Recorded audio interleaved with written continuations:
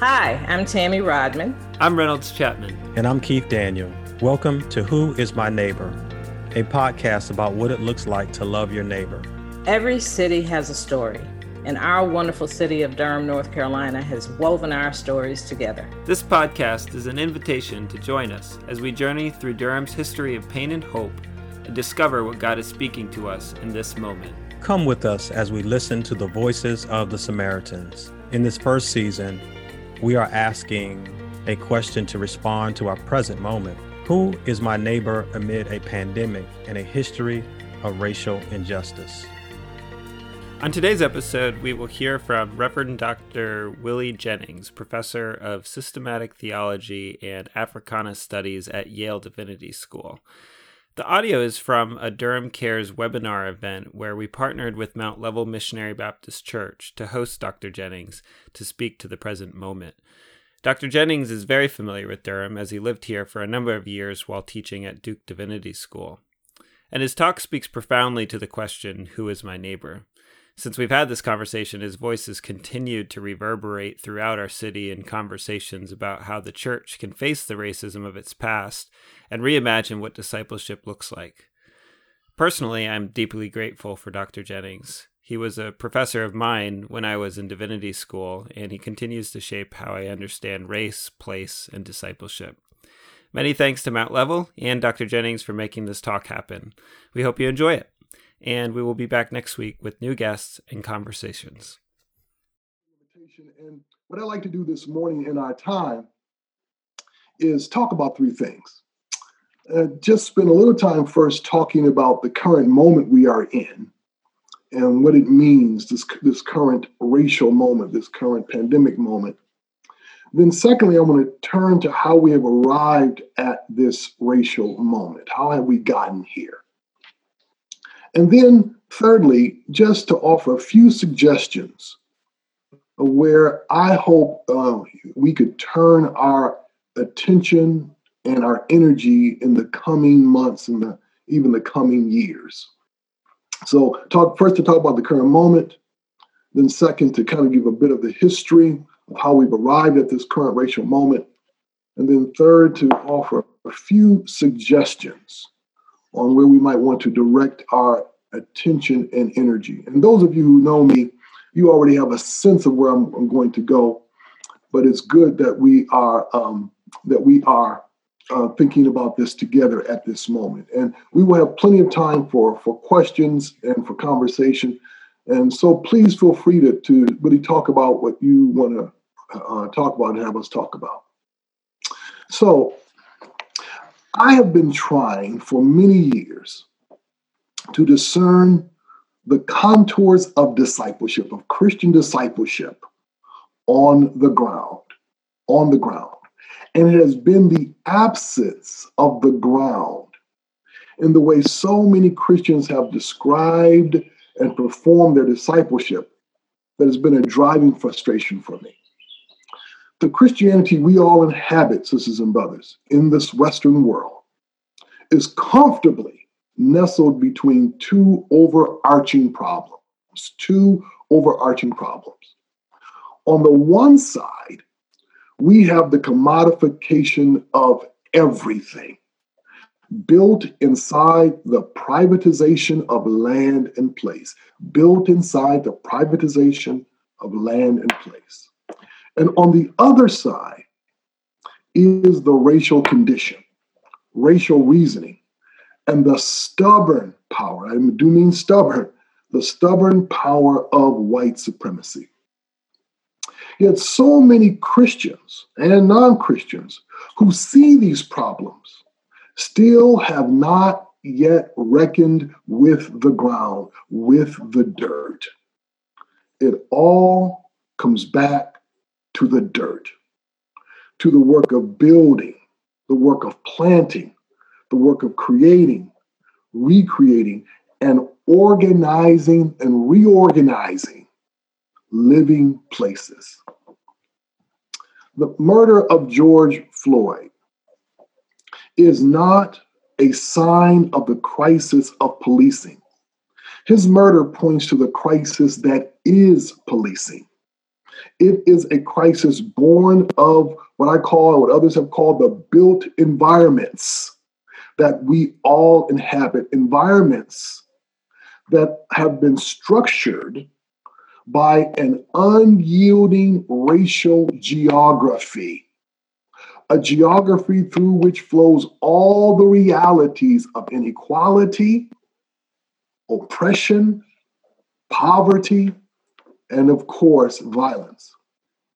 And until, sisters and brothers, we begin to address the racial geography of the West and all the ways that geography is formed and solidified through the practices of real estate, city planning, development, land speculation and mapping, and architecture, we will not begin to address the crisis that is policing.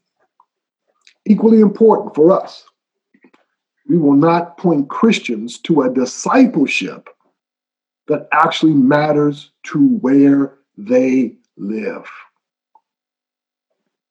I appreciate the fact that so many people are now taking the racial condition seriously, now taking white supremacy seriously. Hallelujah. And some, as you all know, are doing so for the first time in their lives. But as long as people focus on change of attitude or change of behavior or even change of public policy without grounding the work of change in change of habitation, change of property relations with capital, change of housing practices, and change of the very structures of the built environment, we will not touch the roots of the racial condition or white supremacy. There is a twofold struggle that we are in the midst of, my friends. The first part of that struggle is over the moral character of place. I want you to remember this phrase, the moral character of place. Across this planet right now, the most desirable lands for living, for building, for planting, and even for extracting, yet stand in the legacies of being owned and or controlled by white people. Across this planet, in countries rich and poor, we have a human-made housing crisis that grows worse by the day. And across this planet right now, we are drowning in our own trash. And as of yet, we Christians have not sufficiently connected the dots between these horrors and the many others that flow through them. Our struggle is against those principalities, and you all understand that word, those principalities that wish to rule the shape of place through capital and greed and power. So we have to fight like hell now about the shape of neighborhoods and towns and cities, and about the goods and services that flow or do not flow through them, and about the cost of living in place. The actual price of what it costs to live in a place, and the moral price that must be paid to ensure quality of living for everyone. The other struggle is against a Christianity yet wed to whiteness. This moment is exposing the pain of a necessary separation between a way of life that cultivates whiteness and a way of life that cultivates a deepening sense of belonging, a belonging that crosses borders and cultural boundaries. We are indeed in a struggle, my friends, over cultivation, over formation, and over growth. What does growth look like?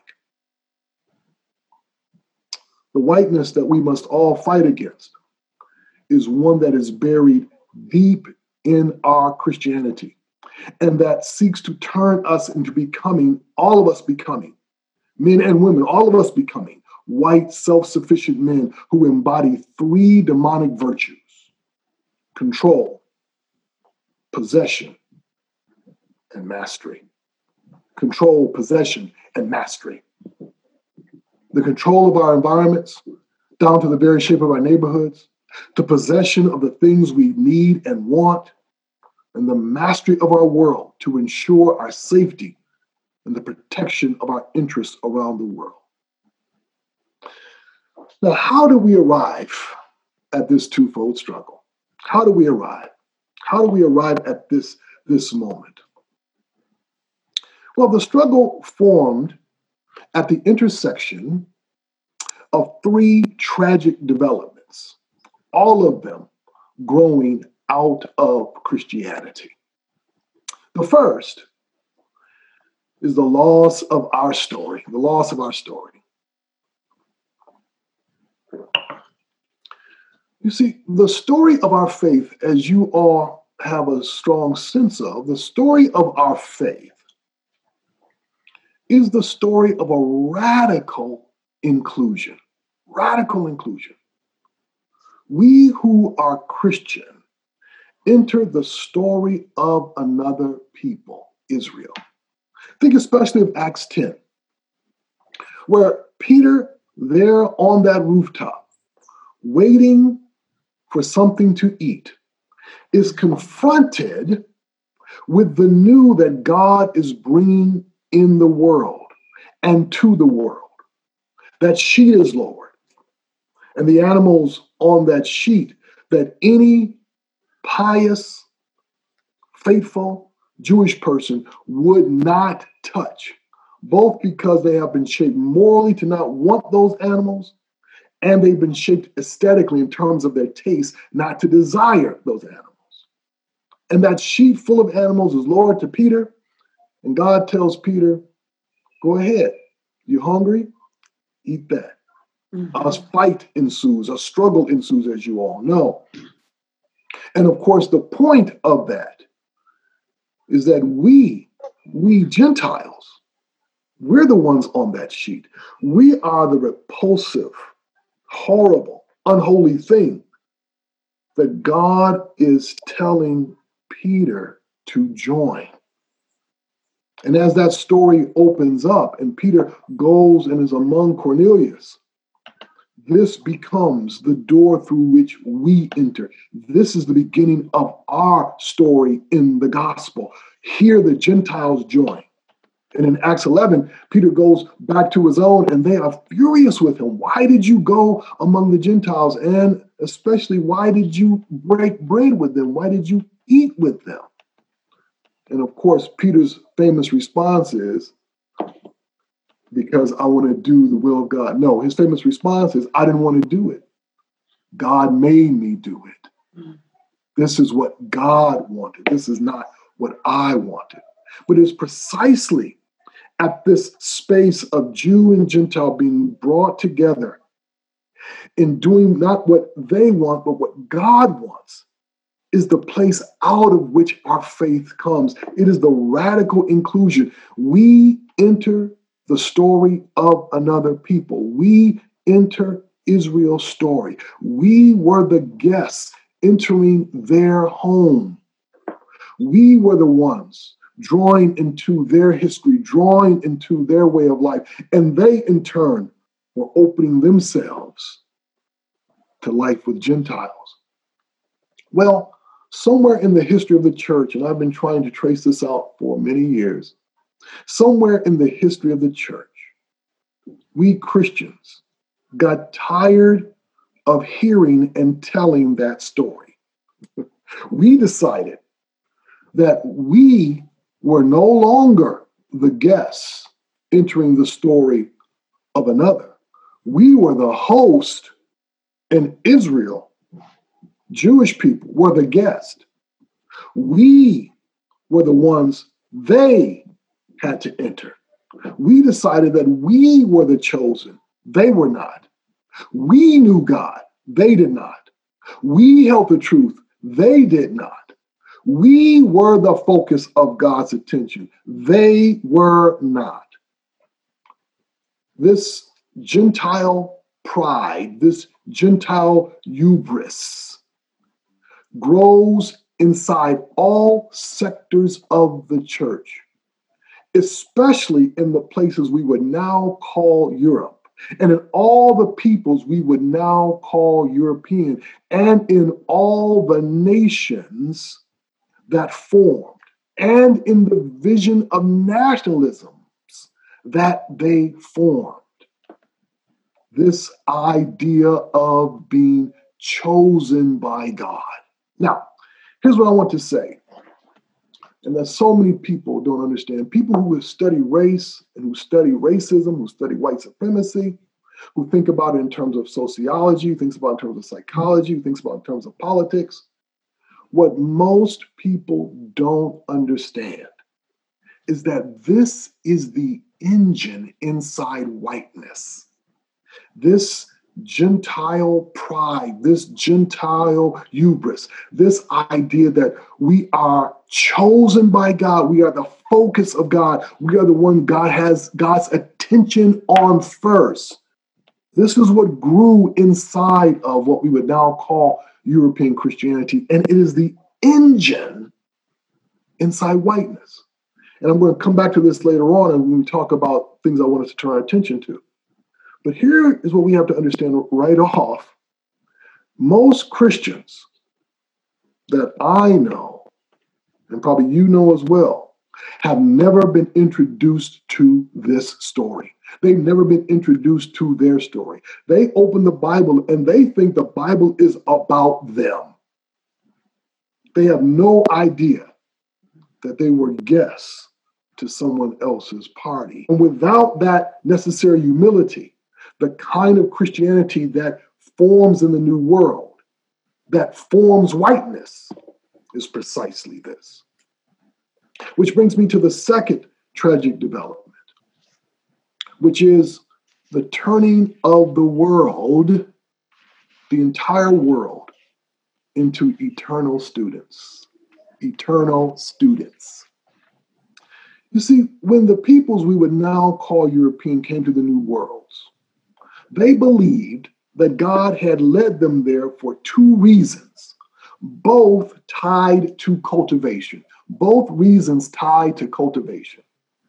God, in God's providence, they thought, brought them to the New Worlds in order to cultivate the land, make proper use of the land, and to cultivate the people, to bring them into salvation and thereby start them on a path to human maturity, to mature the land and to mature the people, to mature the land and to mature the people, to make the land productive and to make the people productive.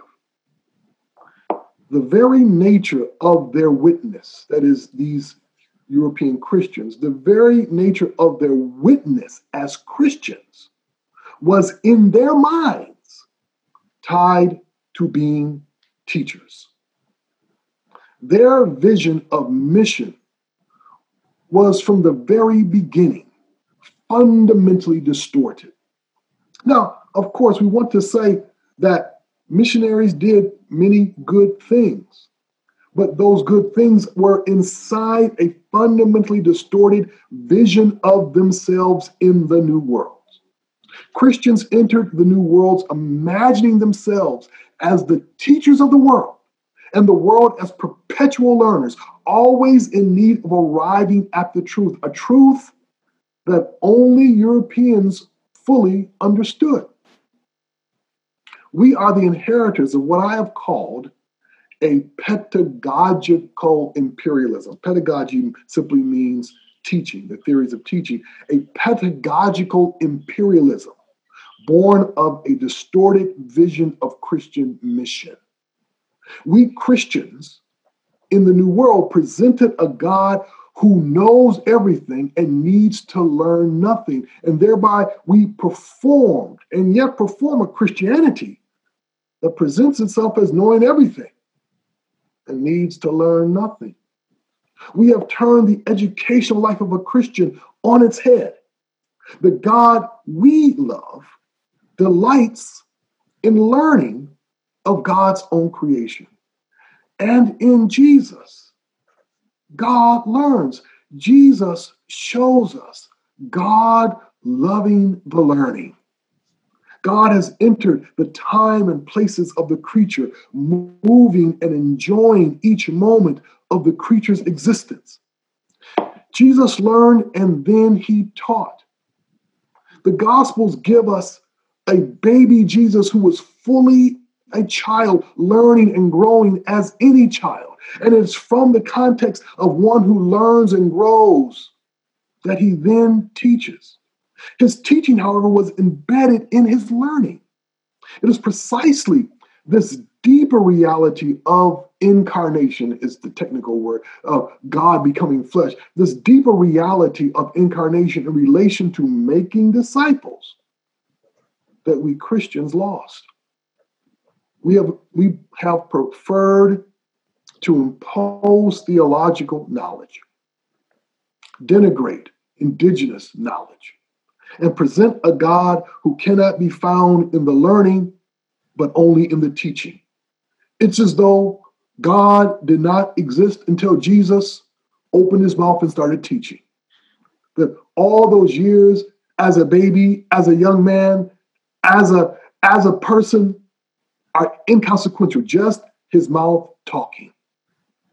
Imperial Christianity gave birth to this pedagogical imperialism, as I'm calling it, which turned the entire world outside the colonial West, outside the West, into perpetual students, and those in the Western world as eternal teachers.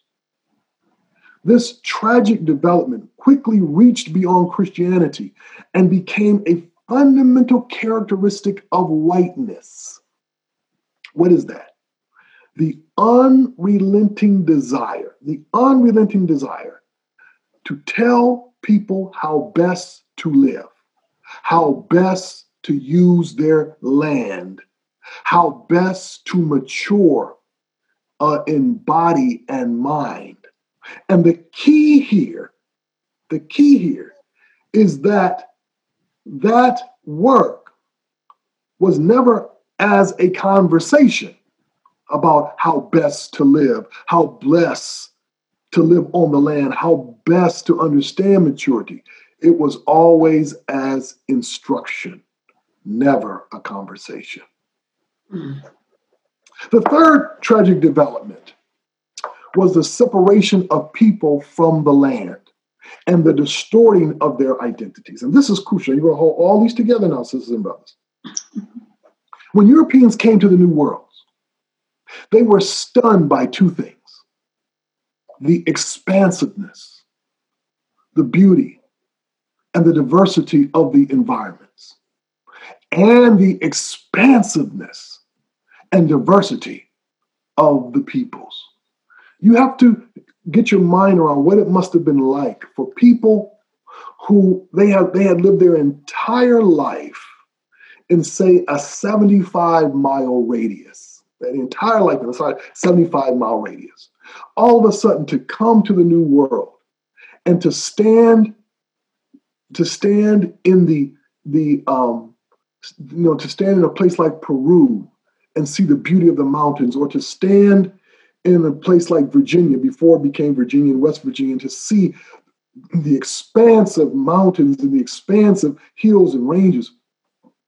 The first time one saw the Rockies or the California coast, to see all this expansive beauty, to see the the mind-boggling the diversity of these animals that you never even imagined existed, and how absolute overwhelmed they were at the opening to them of a world that they barely had imagined. Now, in response to what was absolutely overwhelming for them, they wanted to do two things. Never forget this. They wanted to do two things. They wanted to understand it, and they wanted to own it. They wanted to understand it, and they wanted to own it. When you tie those two things together, horror results. Almost every horror that they created, that they gave life to, lies between those two poles, trying to understand and trying to own. And what holds those two things together? One word: greed. Greed. Greed is the energy that drives so much of the reality of whiteness. Greed. Europeans came to the New World with incredible, unprecedented power.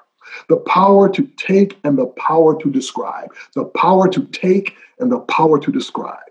Remember what I said? To understand a thing and to own a thing. The power to take and the power to describe.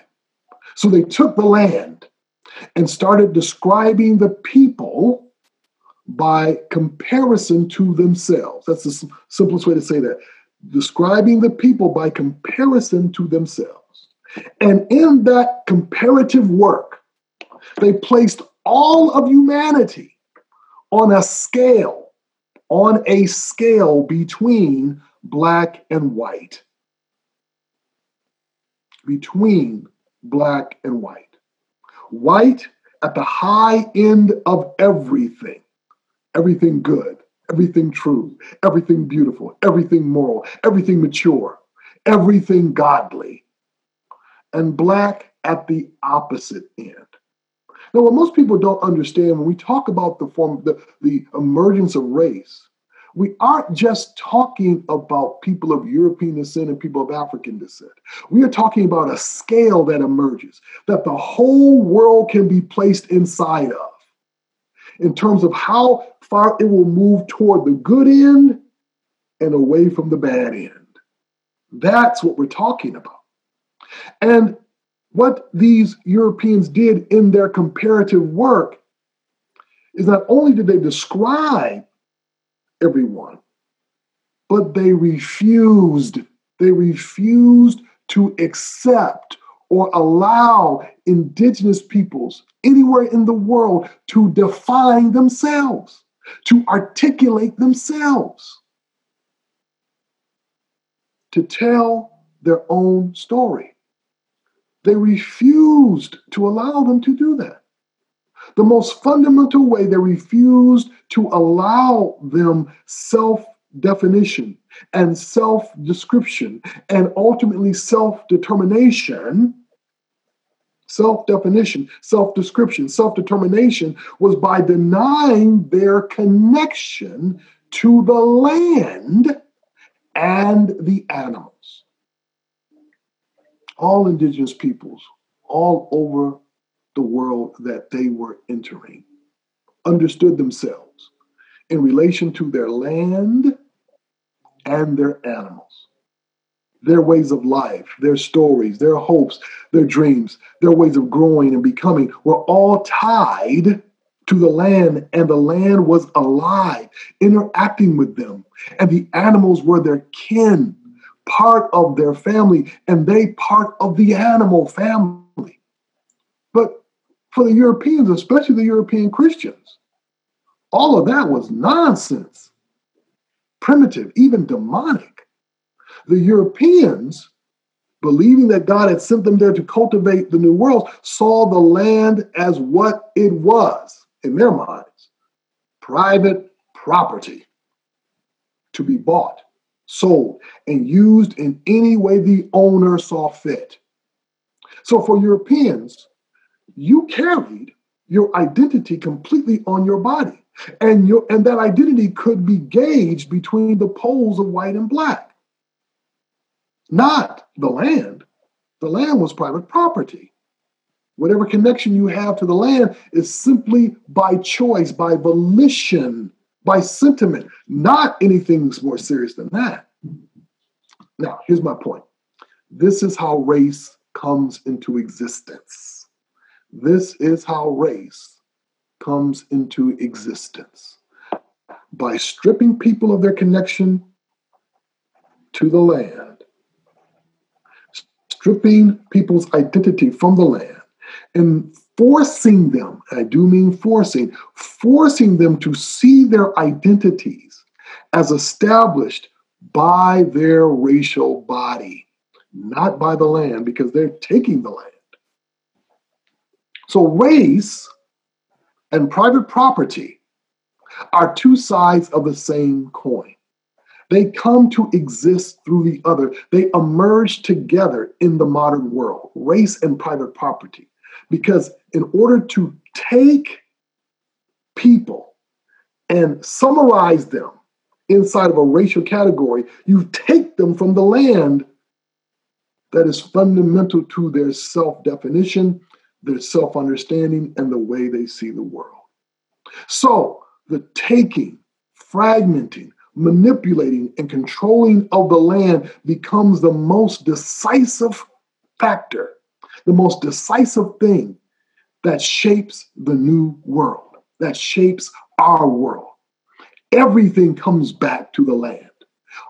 Every aspect of the generation of wealth and power comes back to the land. And we all live, sisters and brothers, right now in the aftermath of this racial geography, where the control of the land is the energy that sustains racial identity, racism, and white supremacy. So, what is whiteness? Given what I've been saying, whiteness is a way of being in the world that seeks to realize its control, mastery, and possession of the world in ways that mark thinking and living in place. Let me say that again.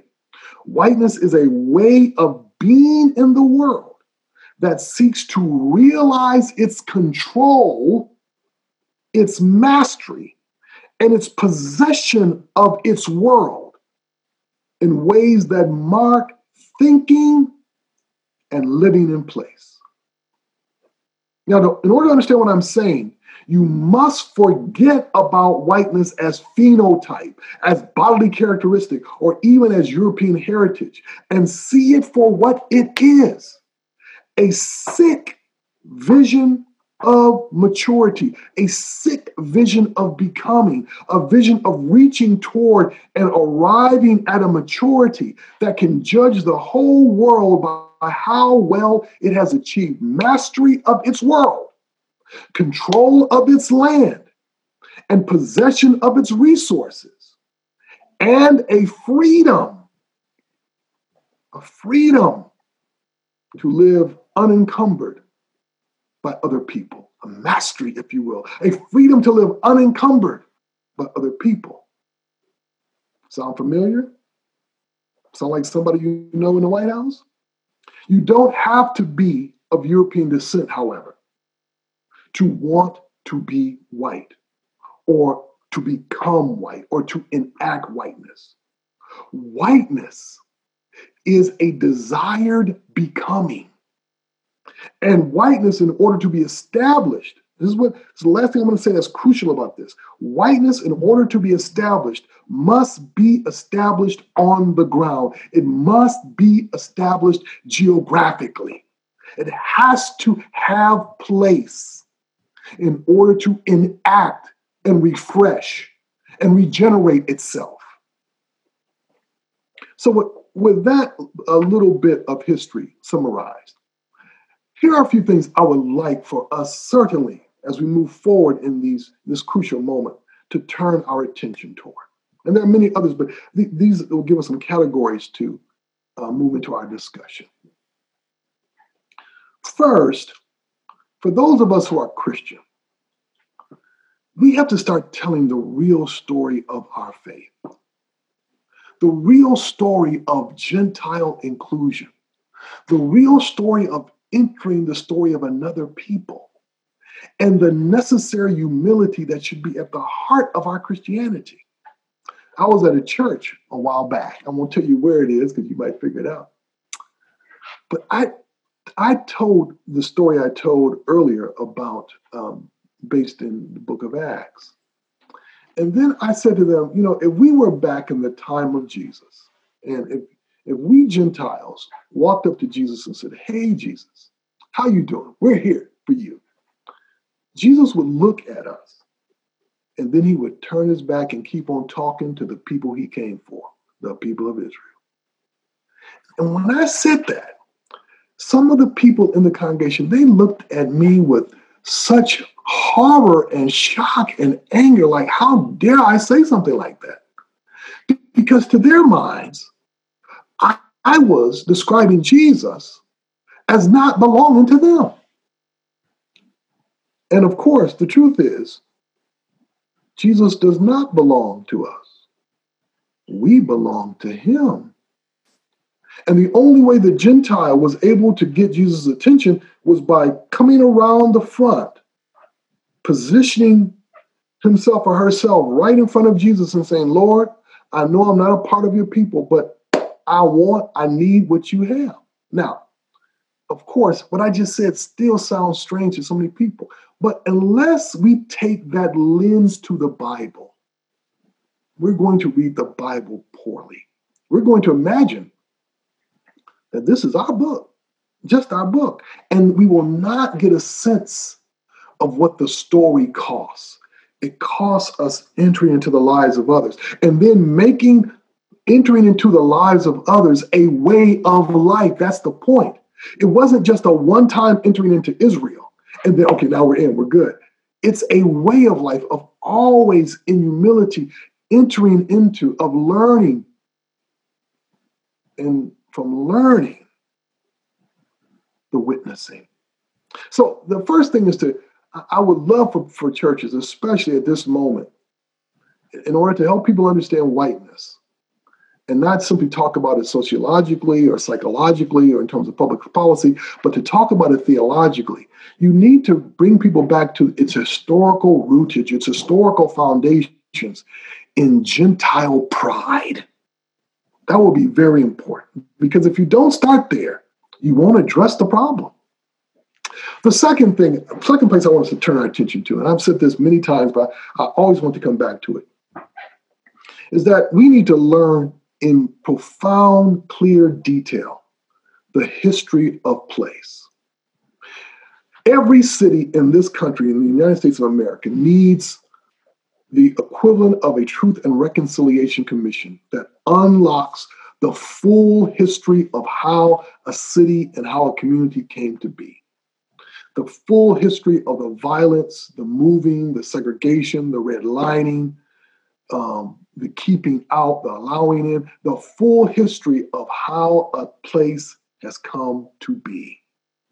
Because based on that history, you start to then understand how a place continues to work.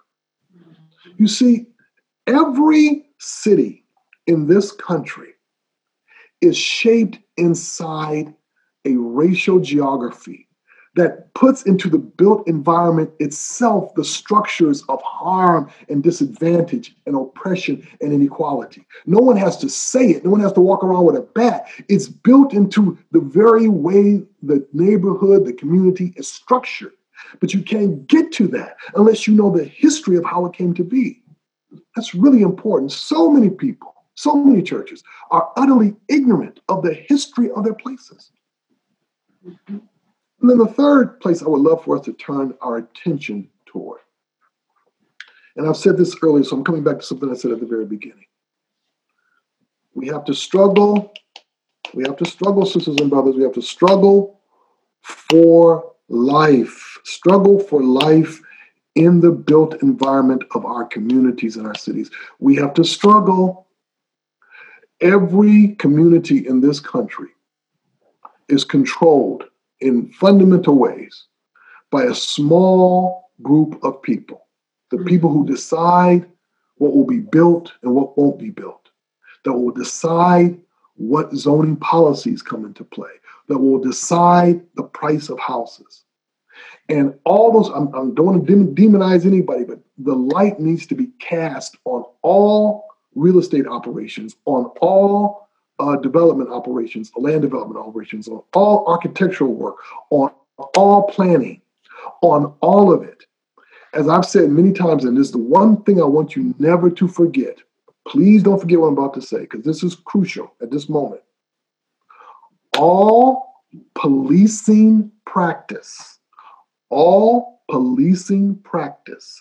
follows zoning policy. All policing practice follows zoning policy. And you cannot address policing practice until you get at zoning policy, because zoning policy tells police how they will act and where they will act. And we have to bring a moral compass to zoning policy before we can bring a moral compass to policing practice. So, for example, this is just a suggestion. It ought to be a matter of policy and law that if a person is a police officer, they must live in the community they police. They cannot drive in from the suburbs to the city to police. And if anybody is an official who's making decisions on how a place is going to be, they have to be known by everybody in that place. Every land developer, every real estate agent, everyone needs to see what they do out in the open. Forgive me, I'm starting to sound a little preachy, so please forgive me. So the last thing I want to say, and then I want to open it up for conversation, is in this crucial moment, I hope you're doing two things. I hope you're all taking care of yourself. And I say that especially for the ministers listening. I know this is an incredibly difficult time. Many of you can't get to your people, and so the struggle and the pain is real. And for so many people who are living, they're not even living paycheck to paycheck, they're living hand to mouth. I hope you are taking care of yourself as best you can. The second thing that I want to say there is I hope you are remaining hopeful. I remain hopeful in the midst of this struggle because I understand hope to be a discipline granted to us by God who created us out of nothing. We know that because all that exists was created out of nothing, that nothing is eternal, nothing is permanent, nothing is unchangeable except God. So when it comes to the built environment, when it comes to our financial systems, when it comes to the racial geography that surrounds us and that nurtures both the built environment and our financial systems, we know that we are up against the illusion of permanence. The illusion of permanence. Things can be changed. Even the things that many people think cannot, things can be changed. This is what our hope means in this moment. We work to change what others think impossible. All right, thank you very much. Let's open it up for some questions and some comments. And I want to just say to everybody, since it's question and comments, please be brief. Please be brief with your question and your comment. Willie, we're going to manage the questions through me. Folks are posting them in the chat. So I have trouble being brief, but I'll do my best. There's one of the questions begins to push into that first thing you said we hope we'd discuss, and that is as we think about Jesus' growth and his teaching as well. the Gospels show that he grew in his thinking about inclusion of Gentiles? Had this changed during the time of his ministry leading up to his passion, his crucifixion? Where do we get that opening? Is there anything before Peter and Cornelius, I guess? Great question. Well, here's what we know. We were shocked. There is a place in the New Testament where it says that Jesus was in shock and awe. It's the place it's most often where he says he's in shock and awe. He's in shock and awe that we Gentiles took him seriously. He's in shock and awe that we Gentiles actually wanted him. Why? Because like his people, he was formed inside the hostility between Jew and Gentile. Like his people, he was formed imagining Gentiles as his enemies, those who would kill him without hesitating, especially, Roman soldiers. They would kill. But here, and let's think of one story in particular, the centurion, remember that? The centurion, he showed faith.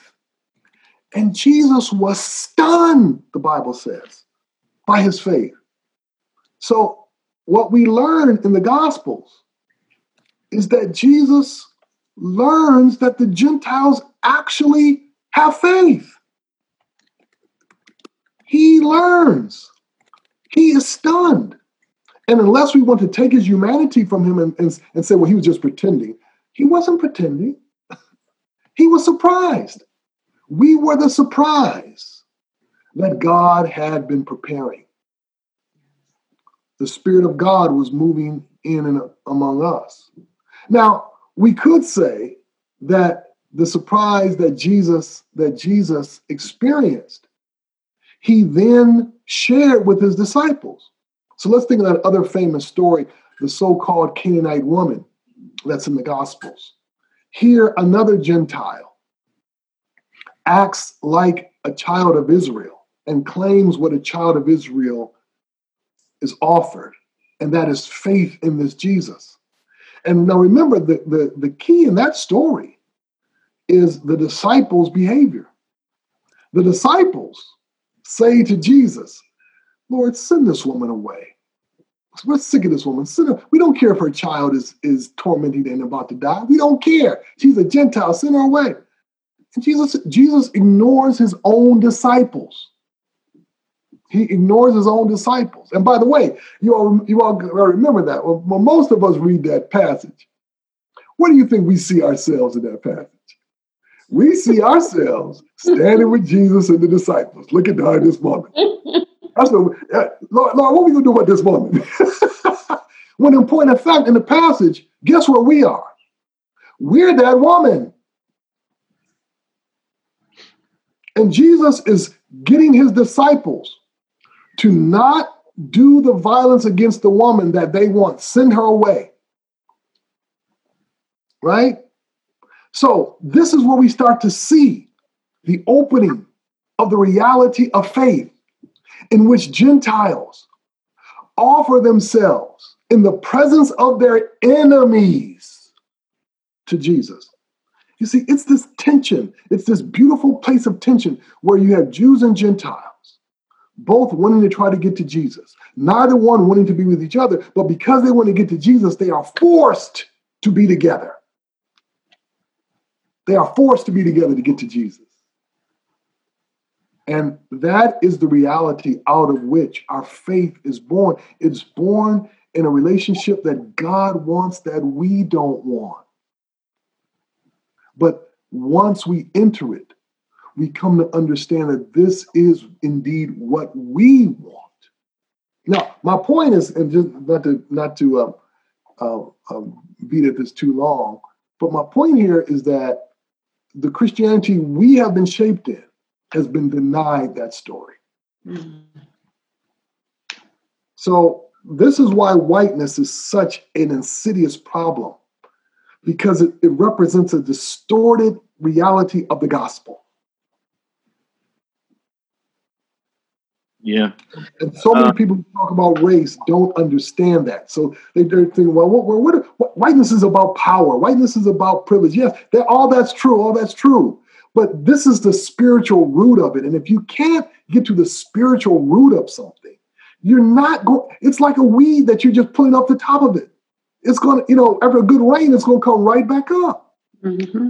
Because you're not touching the root of it. You got to get to the root. The root is a horrific way of understanding how one is loved by God.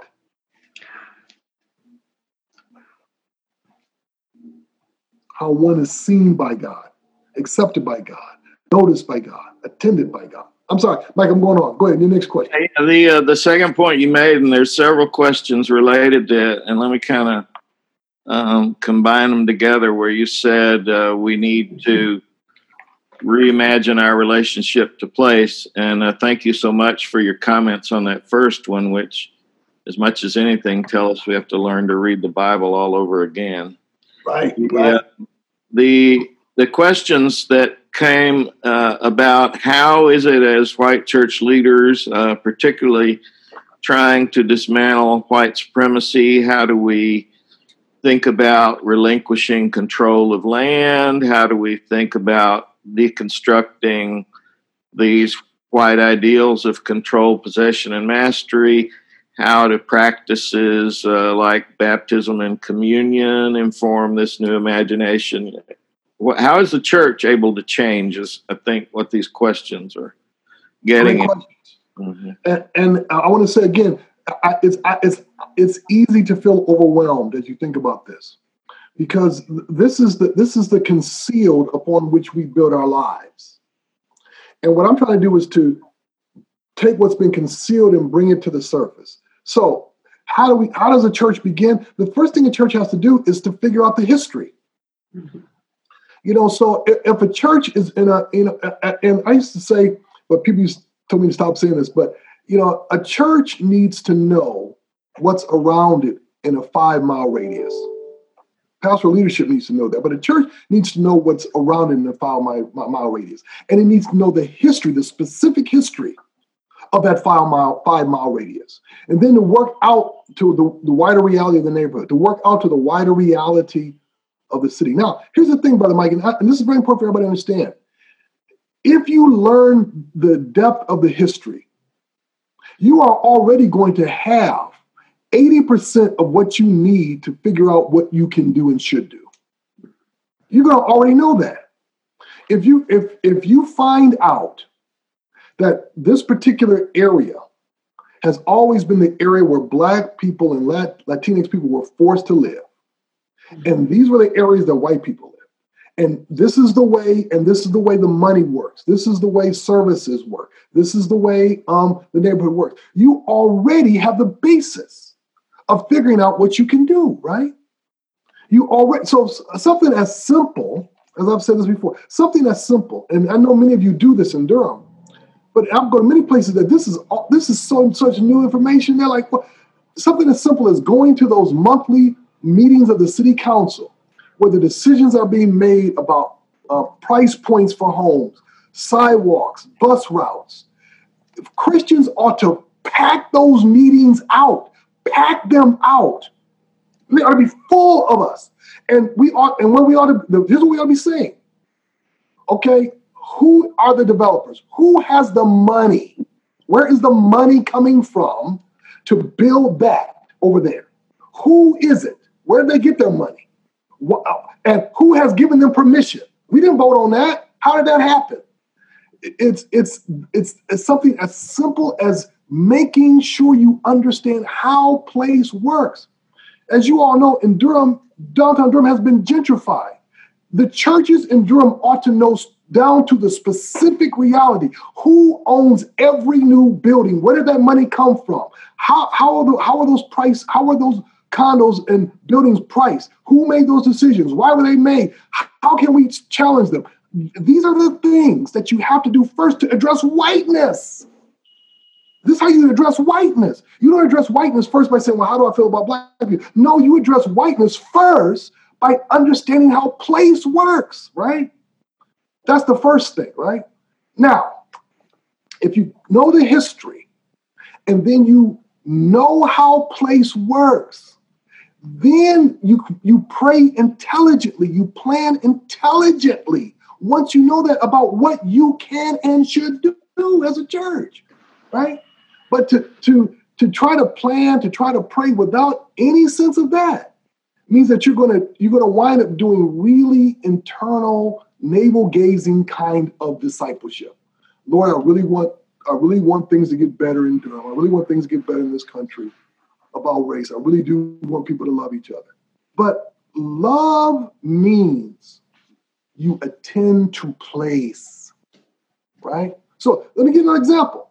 So in so many communities, and I know it's the case in Durham because I used to live in Durham, the bus routes, where do the buses run? How often do they run? Sidewalks, where are the sidewalks? Where are sidewalks not being built? Who is making those decisions, right? Where is there recycle? Where is there not recycle? Where's trash being put? Where is it not being put? Who decides how the police routes, where the police go when they patrol? Who's there? Who's in the room? Who's making those decisions? Christians ought to be involved. We ought to be constantly present in every decision that has to do with our feet, our hands, our lives in the dirt, on the ground. So that's where you want to start. It can be overwhelming if you start to try to think about race in the abstract. It becomes very straightforward when you start to think about race as a geographic reality. This is what I've been trying to say. Race is a matter of geography, sisters and brothers. It's a matter of geography first. Segregation is not just a habit of mind. Segregation is a habit of building life. And you have to keep that in mind. The habit of mind begins with the habit of building life.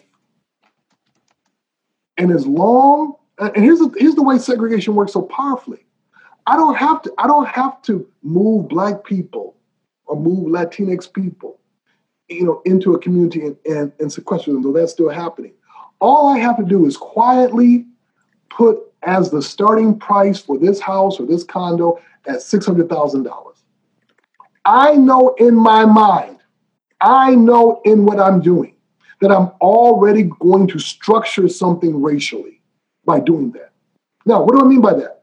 It's not just a matter that I'm keeping out a vast majority of people of color, but I'm only letting in a certain kind of person of color who strictly understands that they are a controlled body in this expensive place. I'm allowing in the kind of person of color who's going to be obsessed with keeping their lawn perfect, who's going to be obsessed with keeping their house looking perfect, who's going to be obsessed with looking right because they know they're in this neighborhood.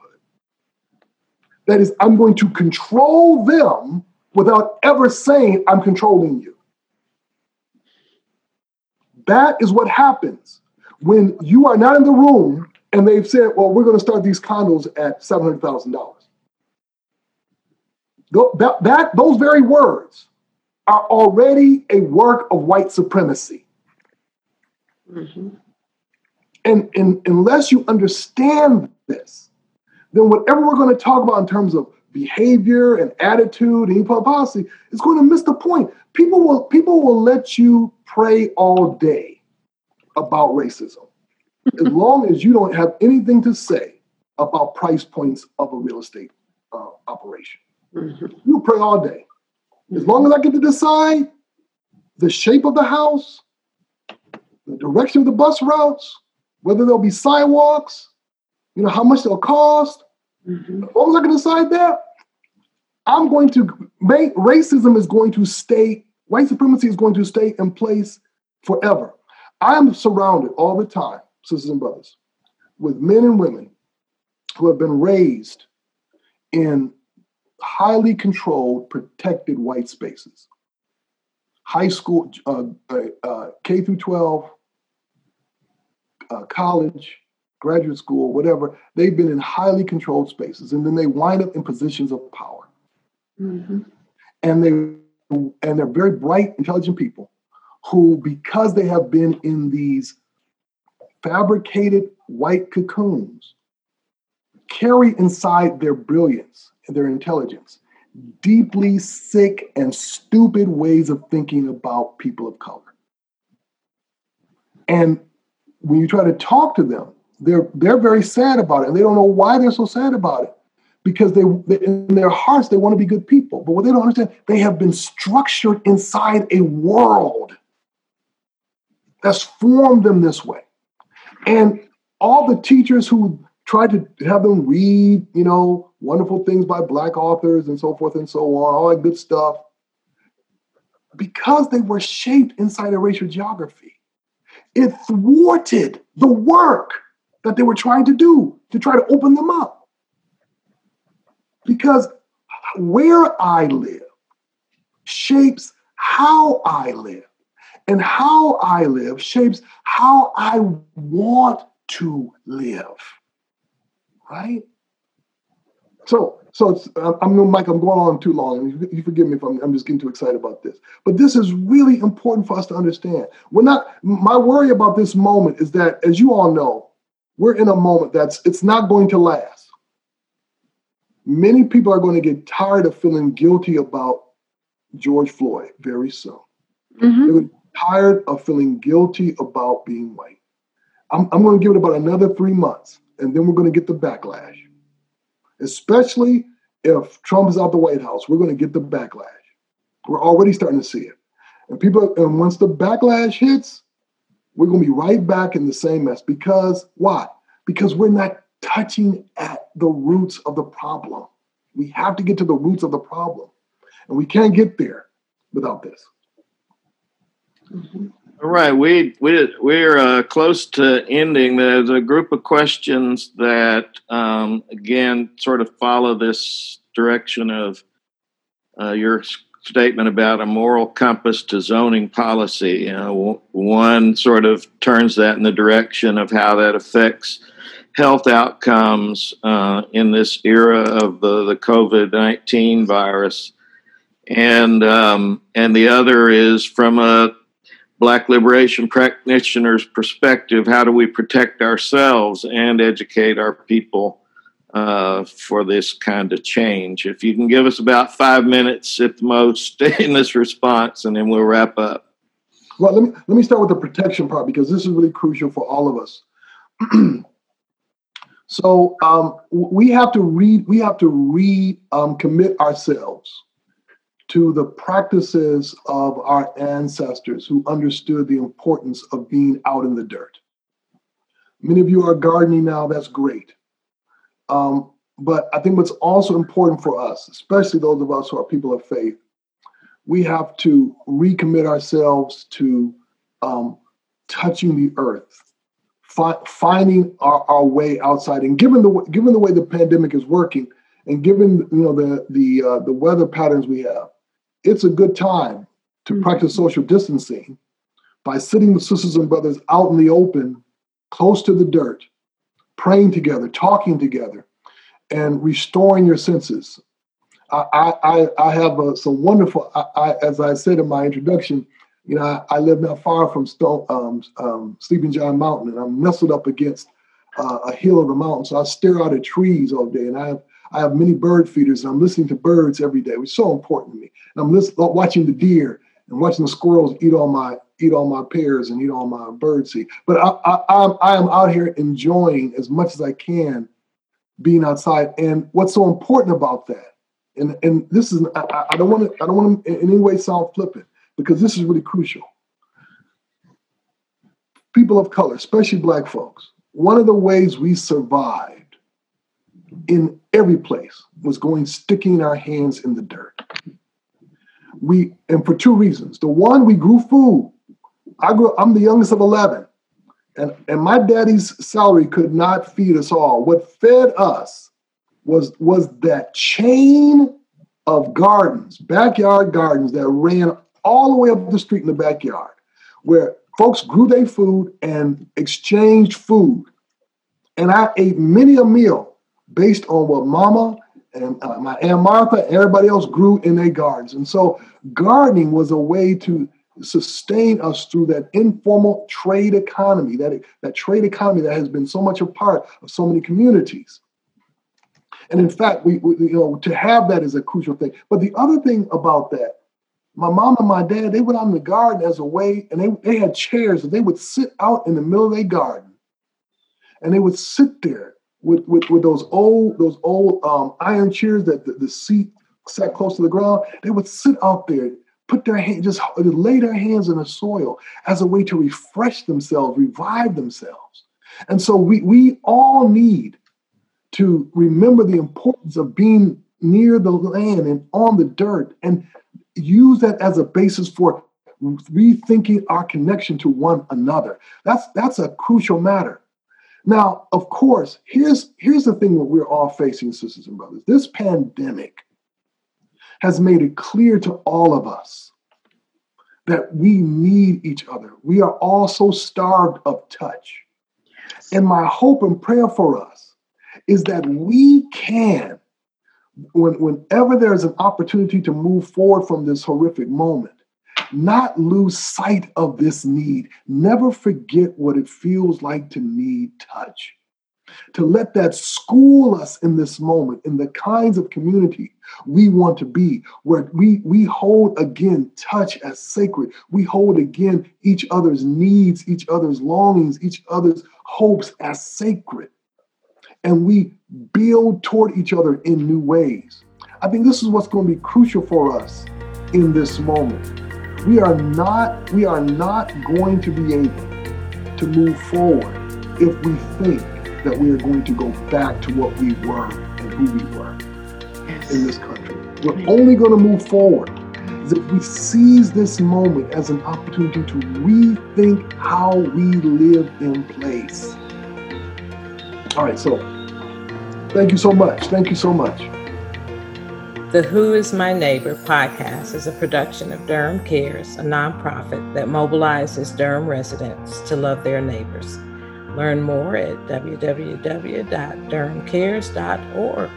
Be blessed.